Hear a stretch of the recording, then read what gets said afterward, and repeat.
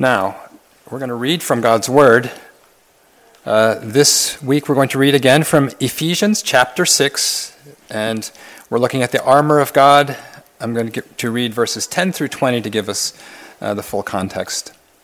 Ephesians 6, 10 through 20. Finally, my brethren, be strong in the Lord and in the power of his might. Put on the whole armor of God, that you may be able to stand against the wiles of the devil. For we do not wrestle against flesh and blood, but against principalities, against powers, against the rulers of the darkness of this age, against spiritual hosts of wickedness in the heavenly places. Therefore, take up the whole armor of God, that you may be able to withstand in the evil day, and having done all, to stand. Stand, therefore, having girded your waist with truth, having put on the breastplate of righteousness, and having shod your feet with the preparation of the gospel of peace.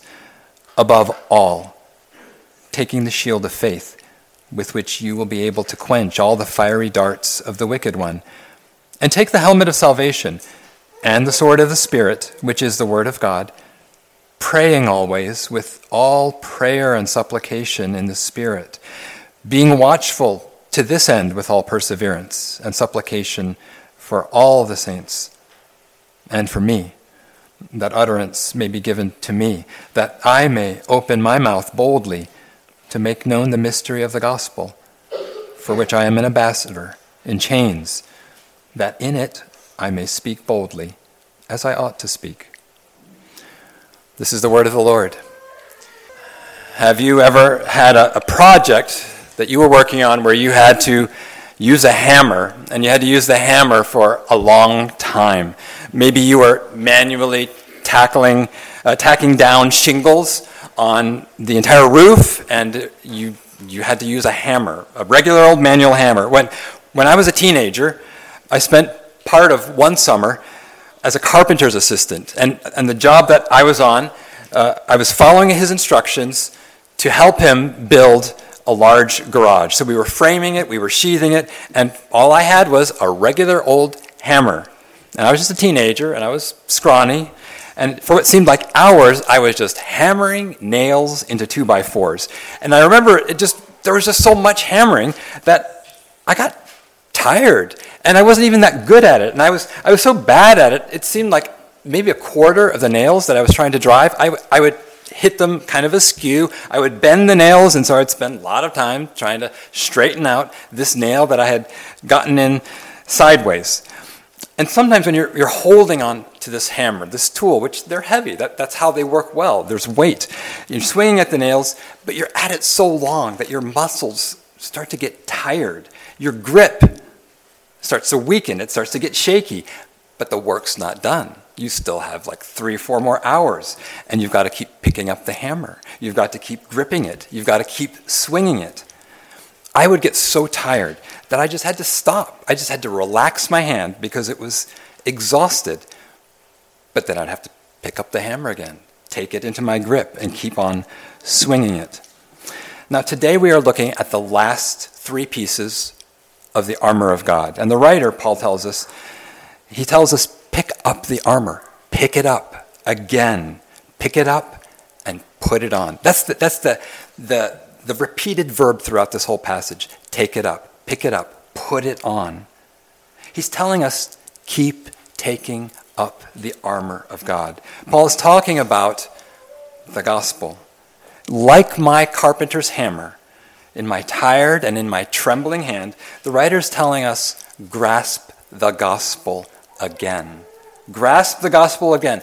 All kinds of things are going to be thrown at you. All kinds of things will be flying your way. Your husband may get huffy. Your kids may get sick. You're worried about the coming assignment that you've been handed. But you've got to grasp the gospel again. Again and again. Well, how do you do that? How do you do that? We'll look at a few more pieces of this armor as we look at this. So first, grasp the gospel again when doubts and accusations are flying. Grasp the gospel again when doubts and accusations are flying. So here we're talking about the shield of faith. Verse 16, take up the shield of faith with which you will be able to quench all the fiery darts of the wicked one. So we're talking about the shield of faith, and you want to remember that Paul is using Roman soldier imagery here. The shield for the Roman soldier was this large rectangle, slightly bowed, and it was designed and sized so that when you held it up, it would be this rectangular covering that would go from about here all the way down to your knees. So it gave you very ample coverage. The shield was constructed out of wood, and they would cover the wood with leather. That would give a little bit of an extra layer of resistance, and then the shield would be trimmed with some metal work. And Paul says, take it up. Take up the shield. Now, what is the shield of faith? What are we talking about here? In the Bible, faith, it's saying the shield of faith. Faith has two senses. Faith has a general sense, and faith has a very specific sense. One specific, the general sense is this: faith means you're trusting God. You're trusting God with whatever it is. You're trusting that God's going to protect you. You're trusting that God is going to provide what you need. Verses like, trust in the Lord with all your heart, and don't lean on your own understanding. In all of your ways, acknowledge Him, and He will direct your paths. And so when you're wondering, okay, what do I do with this strained relationship that I'm having with my kids or with someone at work? Or you're wondering, how am I going to pay this bill that's come in? Well, faith trusts the Lord. Faith takes that problem and says, Lord, I'm going to trust you. Faith comes to the Lord and says, Lord, I need help. Lord, I need you to help. I trust in you. I need you to protect me in this, Lord. I trust you, Lord. I need you to provide what I need. And so, do you pray that way? That would be a way that you exercise faith. Do you pray that way? And then, as you trust Him, does it settle your spooked heart enough so that it settles in and becomes a peaceful heart? So that's faith as just general trust in the Lord. But faith also has a specific sense. So we're talking about the shield of faith, and it also can encompass this very specific sense of faith. Faith often speaks in the Bible of what we call saving faith. This is a specific faith in the crucifixion and in the resurrection of Jesus, the death and the coming to life again of Christ. It's what we say when we talk about the gospel. It's specific faith in the gospel promises that if you will trust in the excellent life of Jesus, trust that His excellent life makes you acceptable to God. Not your achievements, His excellency. It means you trust that the death of Jesus was a substitution for you, that Christ was punished for you, and Christ removed the animosity of God. And so it's gone. This very specific sense of faith, this trust in Jesus, this faith in the gospel promises. Well, Paul also is using that. He used that earlier in the letter, Ephesians 2. He said, For by grace you have been saved through faith. By grace you've been saved through faith. And that not of yourselves, it is the gift of God. And so what we're seeing here is that this faith, used in the specific sense, it's this kind of faith that secures God's approval later on also in Ephesians 3.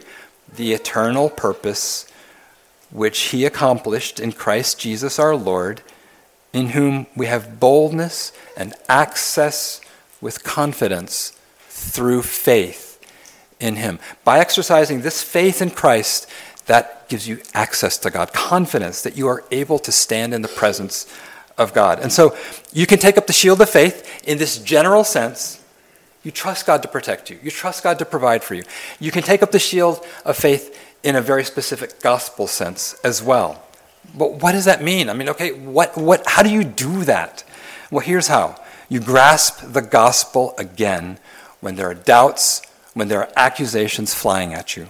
Verse 16, take up the shield of faith with which you will be able to quench all the fiery projectiles of the evil one. That we looked at this earlier. I'm just going to touch on it. These fiery projectiles, these fiery arrows, the word that's used there for projectiles, it's just general. It has anything to do with what in the military they were throwing at the soldiers. It could be arrows that were lit on fire, shot at the soldiers. It could be spears that were wrapped and soaked in combustibles, set on fire, launched at the soldiers. It could even just be things that were on fire that catapults were hurling at them.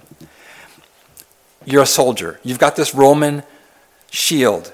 Your shield is made of wood. What happens when an arrow that's wrapped with oiled rags is shot at you and it embeds in your shield and it's on fire? It could set your shield on fire if enough arrows penetrate and stay there. Well, here's the image. The evil one, the devil, he will hurl things at you. He will throw things at you, all kinds of trouble.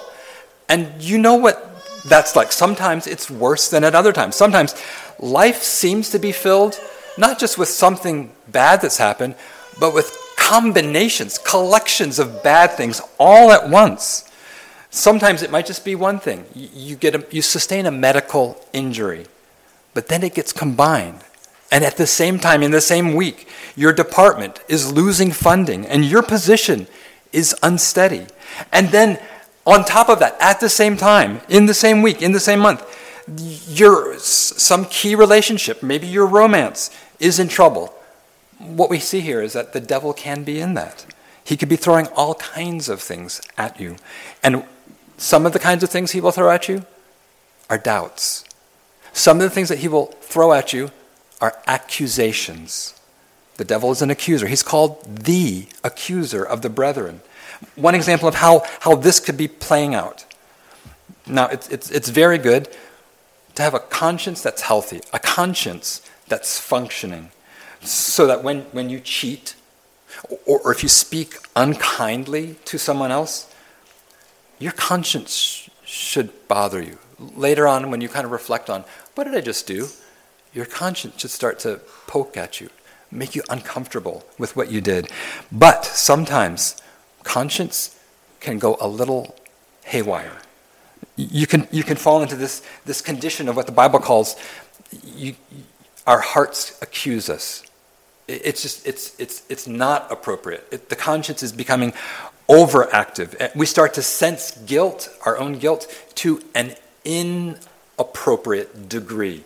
I remember knowing one dear woman who was very tender in heart, tender in conscience, and she years ago had struggled with just driving her car through town, because if, as she was driving down the streets of the city, if she saw litter, someone else had thrown trash, and it was on the road, I was on the sidewalk, if she did not stop to pick it up, she felt, her conscience would tell her, you have failed to do good to all people. You should stop and pick up the litter.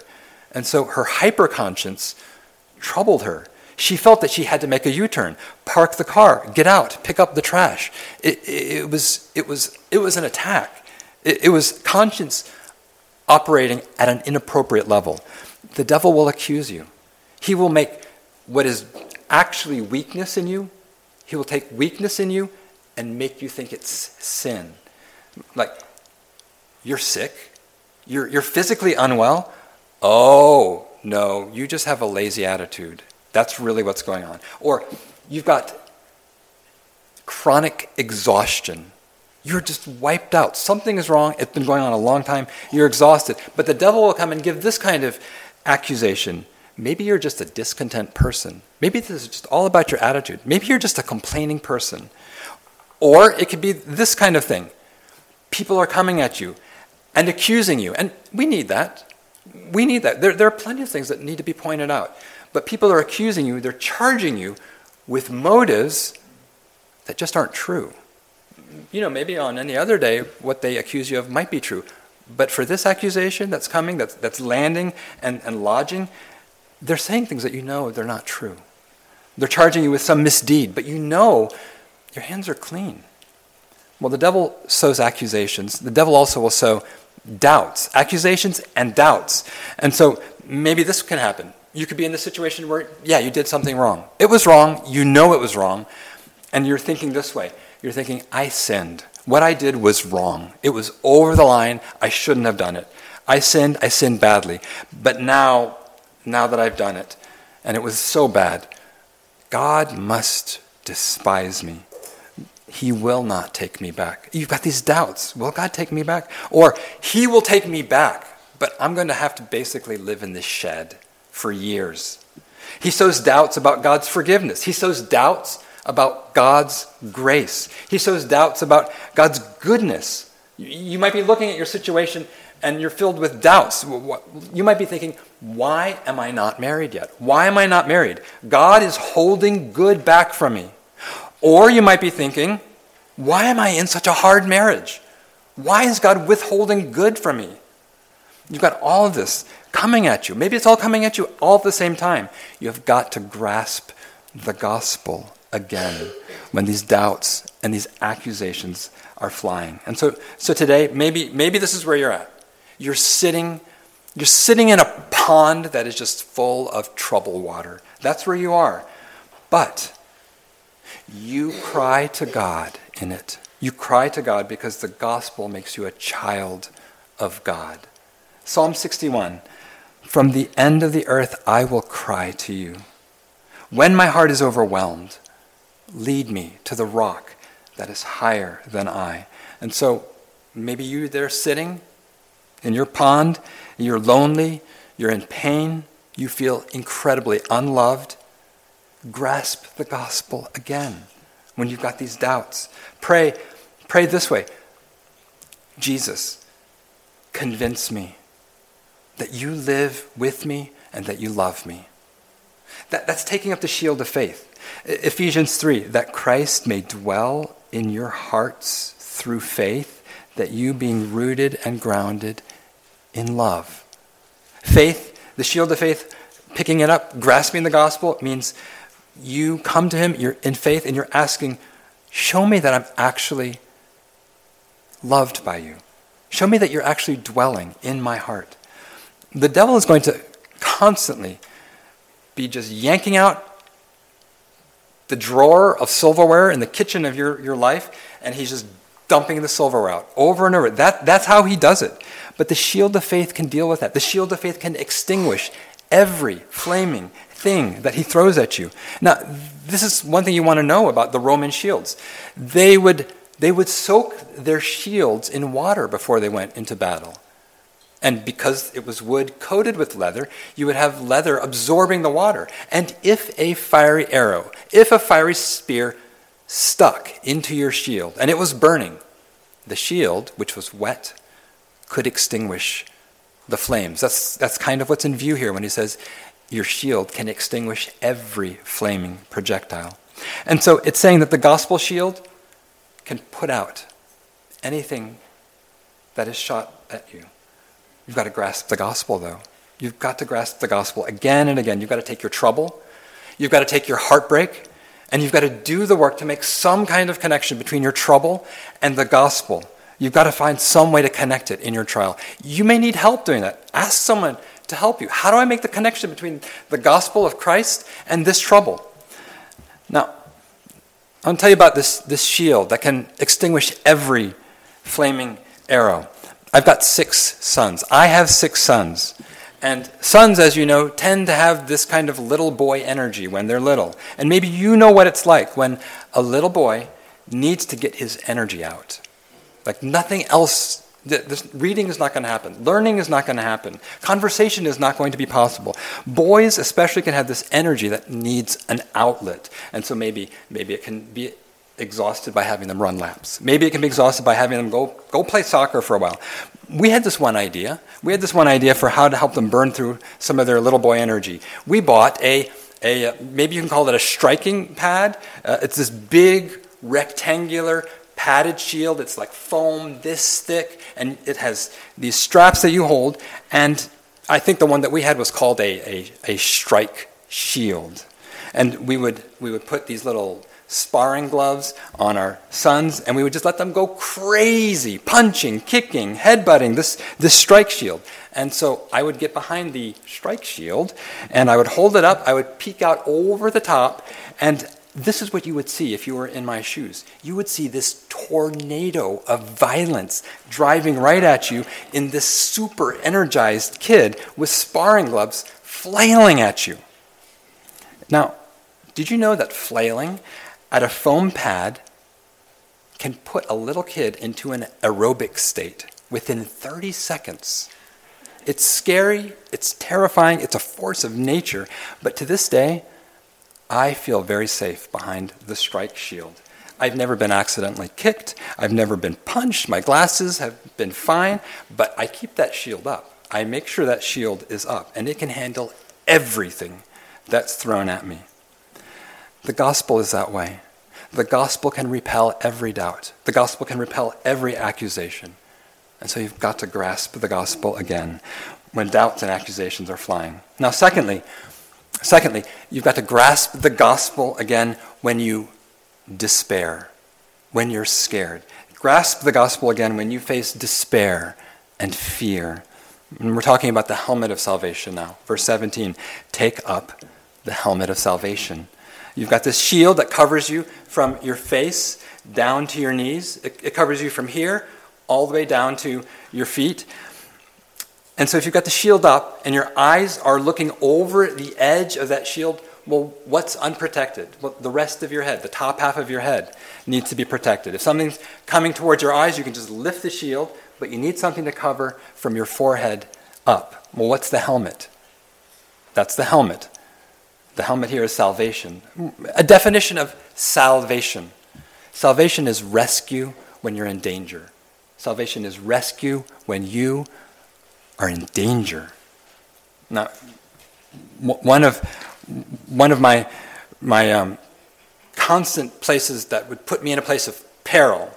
It was like a nightmare, but sometimes it would be a daytime nightmare.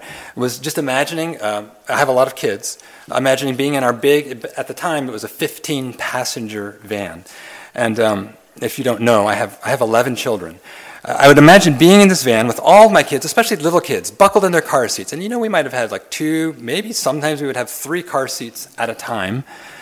And imagining, what would I do if our van, with all of us buckled in, what would I do if it went over the edge, into the water, off a bridge, and the vehicle started to sink? And what if it was night?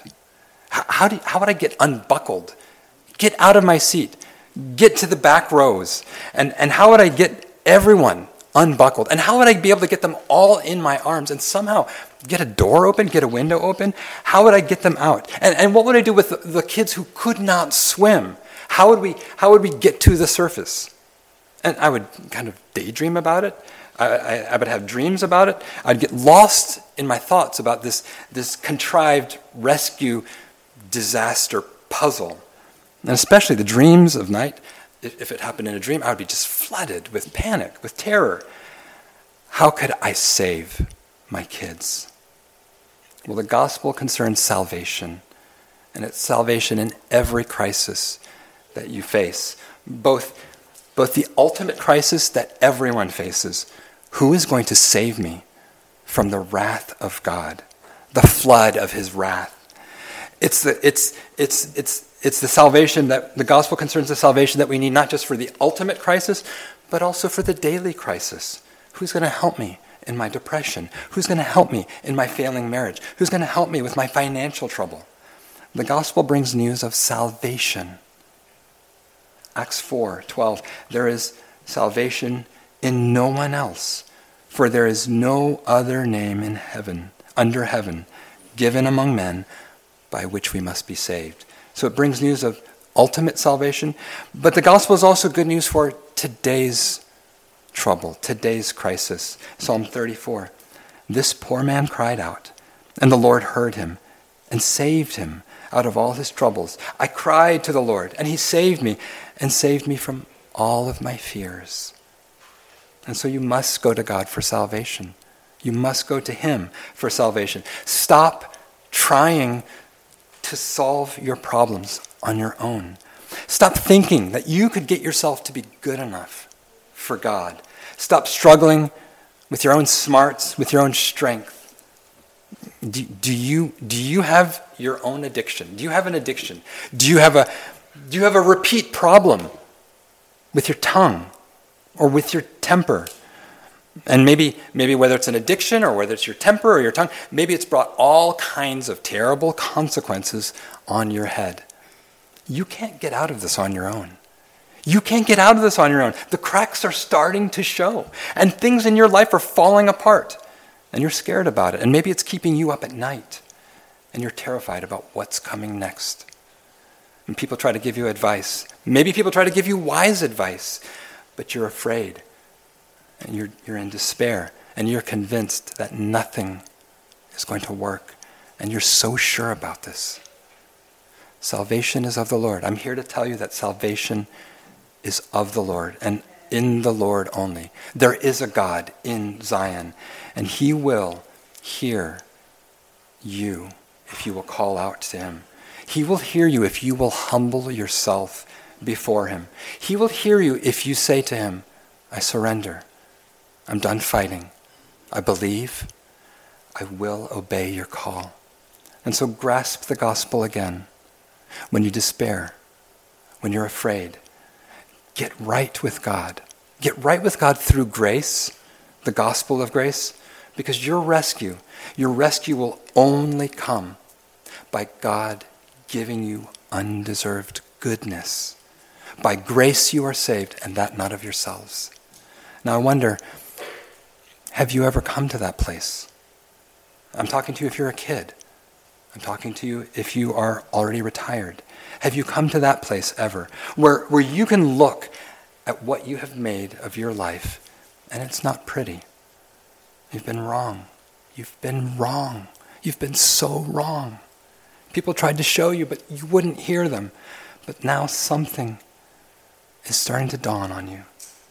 And you're staring at the mess that you've made, and you understand you're not right with God. You're not right with him. If you're not a Christian, God is confronting you today. Can you take that accusation? Can you start to take the accusation and start to agree with it? Can you start to accuse yourself? Can you admit that you've been in control, but you've been wrong? You've been utterly wrong. But now you're willing, maybe for the first time, maybe for the 10th time, to admit and to turn to him and to say, God, I've resisted you. I'm done with it. I've rejected you. I'm done with that. Today, I surrender. And everything you've heard about Jesus, today, somehow, it's starting to make sense. Well, how? How can you be rescued by Jesus? How can you have this salvation from him? Well, you would say something like this to him. You would say, Jesus, I'm wrong. I'm wrong. And I need you to make me right. I need you to make things right. Jesus, would you be punished in my place for all my bad?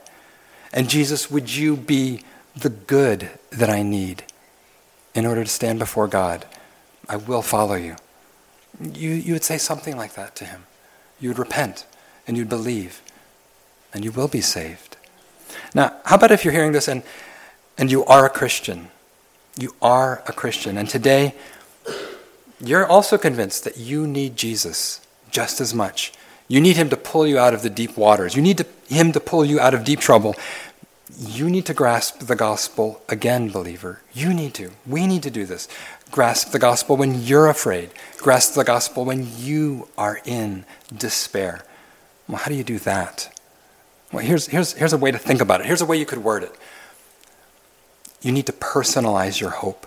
You need to personalize your hope. So maybe you're down. Maybe you are overwhelmed today. Maybe everything is just pulling you down, sucking you to the bottom, down to the bottom of the waters. You've got to bring the gospel to bear when you are afraid, when you are in despair. You've got to personalize your hope. Personalize the counter-narrative of your situation. Do not say, don't just be, somehow it's all going to get better. Like that doesn't float. Don't say, somehow it's just going to get better. Don't go into fatalism. Don't say, it is what it is. You've got to personalize the help. You've got to talk to the Lord. Peter, he was sinking under the stormy waters. And he personalized his hope. He cried to Jesus, save me, Lord. I'm sinking. Save me, Jesus. I don't know what you're worrying about. Maybe you're worried about your immigration status, your visa status. Ask the Lord to personally step in. Are you hopeless about your wandering son, your wandering daughter? Ask the Lord. Personalize the hope that you need. Ask the Lord to work in that person's heart. In the gospel, Jesus is the one who personally went after sheep that were wandering, that were lost, that were straying. That's how Jesus is. That's how you would grasp the gospel. Maybe that's you who's wandering and lost. Personalize your hope this way. You would say to him, Jesus, I am lost. I am lost. How did I get here? Will you come find me? Jesus, I'm outside. I'm stuck outside of the flock. Would you open the door to the fold and let me back in? Or you would personalize your hope this way. Jesus, I'm scared. I'm surrounded. Would you rescue me? If you're a Christian, this is what you know. If you're a Christian, you know this. Jesus saved you from the divine wrath that's to come. And that means you know he can save you from today's wreck. And if he will come walking across the water at night to grown men who are struggling in a boat, he's going to come to you in your apartment. He can get there. He's going to come to you in your work cubicle when you're just wondering, what am I going to do? He's going to come to you when you're having a quarrel in the kitchen or on the phone. He will come to you to save. Because he saved you, then he is still your Savior today. So grasp the gospel again when doubts and accusations are flying at you. Grasp the gospel again when you're afraid and when you're in despair. Now finally, grasp the gospel again when you are weary. Grasp the gospel again when you are worn out. The truth is, and the reason why this passage is written the way it is, we fail to take up the armor. We get tired. Our spiritual muscles get exhausted. We get shaky. We get worn down, worn out. We get turned around and scrambled. Grasp the gospel again when you're weary, when you become weak. The text begins by exhorting, be strong in the Lord. Be strong in the Lord. Be strong in the power of his strength. Life churns. Life is all like a spin cycle.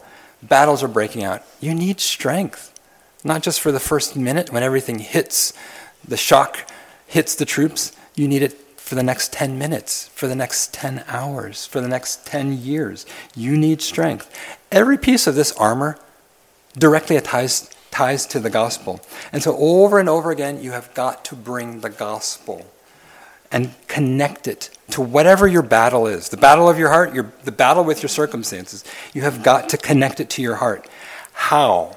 How in this frustrating situation with your mom, how does faith interpret your frustration with your mom? Or you're battling with self-hatred, with self-loathing. How does this salvation inform your self-loathing?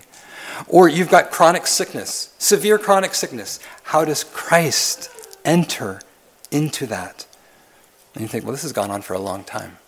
I've lost a lot of these battles. And you feel weak. You find it hard to hold on to the gospel, to exercise your soul, to take up the faith, to get salvation, the gospel, into your head and into your heart as you're grappling with this. What is going to encourage you to keep doing this, to endure, to grasp the gospel again today, to hold on to it in your tired and in your trembling hand? You need to see Jesus in the gospel, the admirable endurance of Jesus in the gospel. In the gospel, Jesus was tired. Jesus was shaky. He was physically shaky. And when Jesus was tired, when he was shaky, he took up not armor, he took up his cross. You remember how he did that on the longest mile march for him to where they would kill him? Over and over, again and again, he took up his cross and he walked it out. And he did it until he could not carry it another step, until he couldn't do it anymore. And they had to compel someone else to carry it for him. Do you see anything noble, anything worthy of admiration in that? Jesus grasped the cross. Jesus endured for you. Jesus took it up for you. And as surely as he did that, Christ is also holding on to you. When you are weary, Christ is holding on to you, and he will not let you slip out of his hand. Will you hold on to him? Will you hold on to him? I recently had a meeting with some other elders, other pastors, and we were working together on something for our presbytery. The presbytery is just the collective of our different local congregations. And I'm generally always excited to get together with them. I look forward to being with them. I look forward to working together with them. And so I'm with these elders, I'm with these pastors, and we're discussing whatever it is that we're discussing, trying to figure out what will be a good step, or how do we help here, or what does the Bible say about this angle? How do we put this into actions or statements, and who's willing to make this call? Who's willing to write this document? And so one person proposes something, another person might have a better idea of how to do it. And these are usually committee meetings. They're committees. And all these interactions, all these social talk, it all unfolds. There's just a part in my head, though, as I'm meeting with these people, I guess peers, in my head, there's this other part that's happening at the same time, before, during, afterwards, and it's something like this. Did I say something stupid? What are people thinking about me? Do they think I'm a fool? Do they think I'm some kind of weirdo? And for me, I can get into this place. Maybe it's a partial place. Other times it gets bigger, smaller. I'm just self-preoccupied. I'm all wrapped up about myself. Do you know what I have to do with my self-preoccupation, my self-doubt? I have to grasp the gospel again. And I can say it this way. Jesus, however stupid I may or may not be, it is by grace that you have brought me to your table. And however much these people admire me or exclude me, because of you, Jesus, I know that you adore me. God adores me, and I can settle in that, I can walk in that, and I can have deep peace. Brothers and sisters, grasp the gospel again. Let's pray.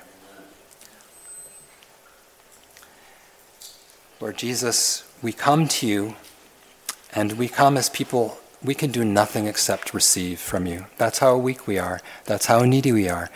And we come to you, and we thank you that you're generous and gracious, and that you embrace us. And so, Lord, we hold on to you through faith. We hold on to you, and we thank you for holding on to us. Lord, if there are people here where they need you to make that connection, would you, by your Spirit, connect the lovely completed work of Christ to whatever it is, wherever they are. We ask in Jesus' name. Amen.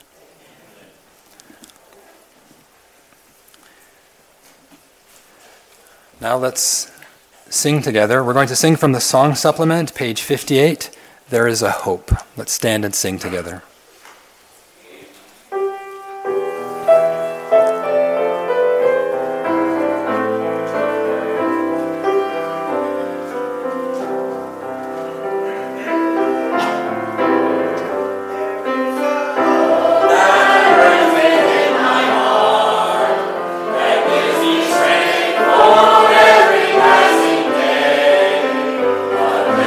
Glory, now revealed in me.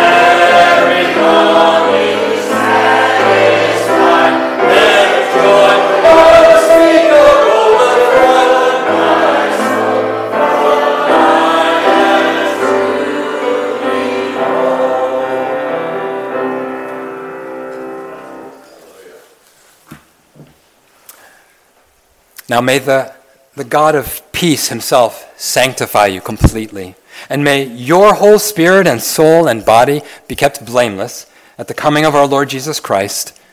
He who called you is faithful. He will surely do it. Amen.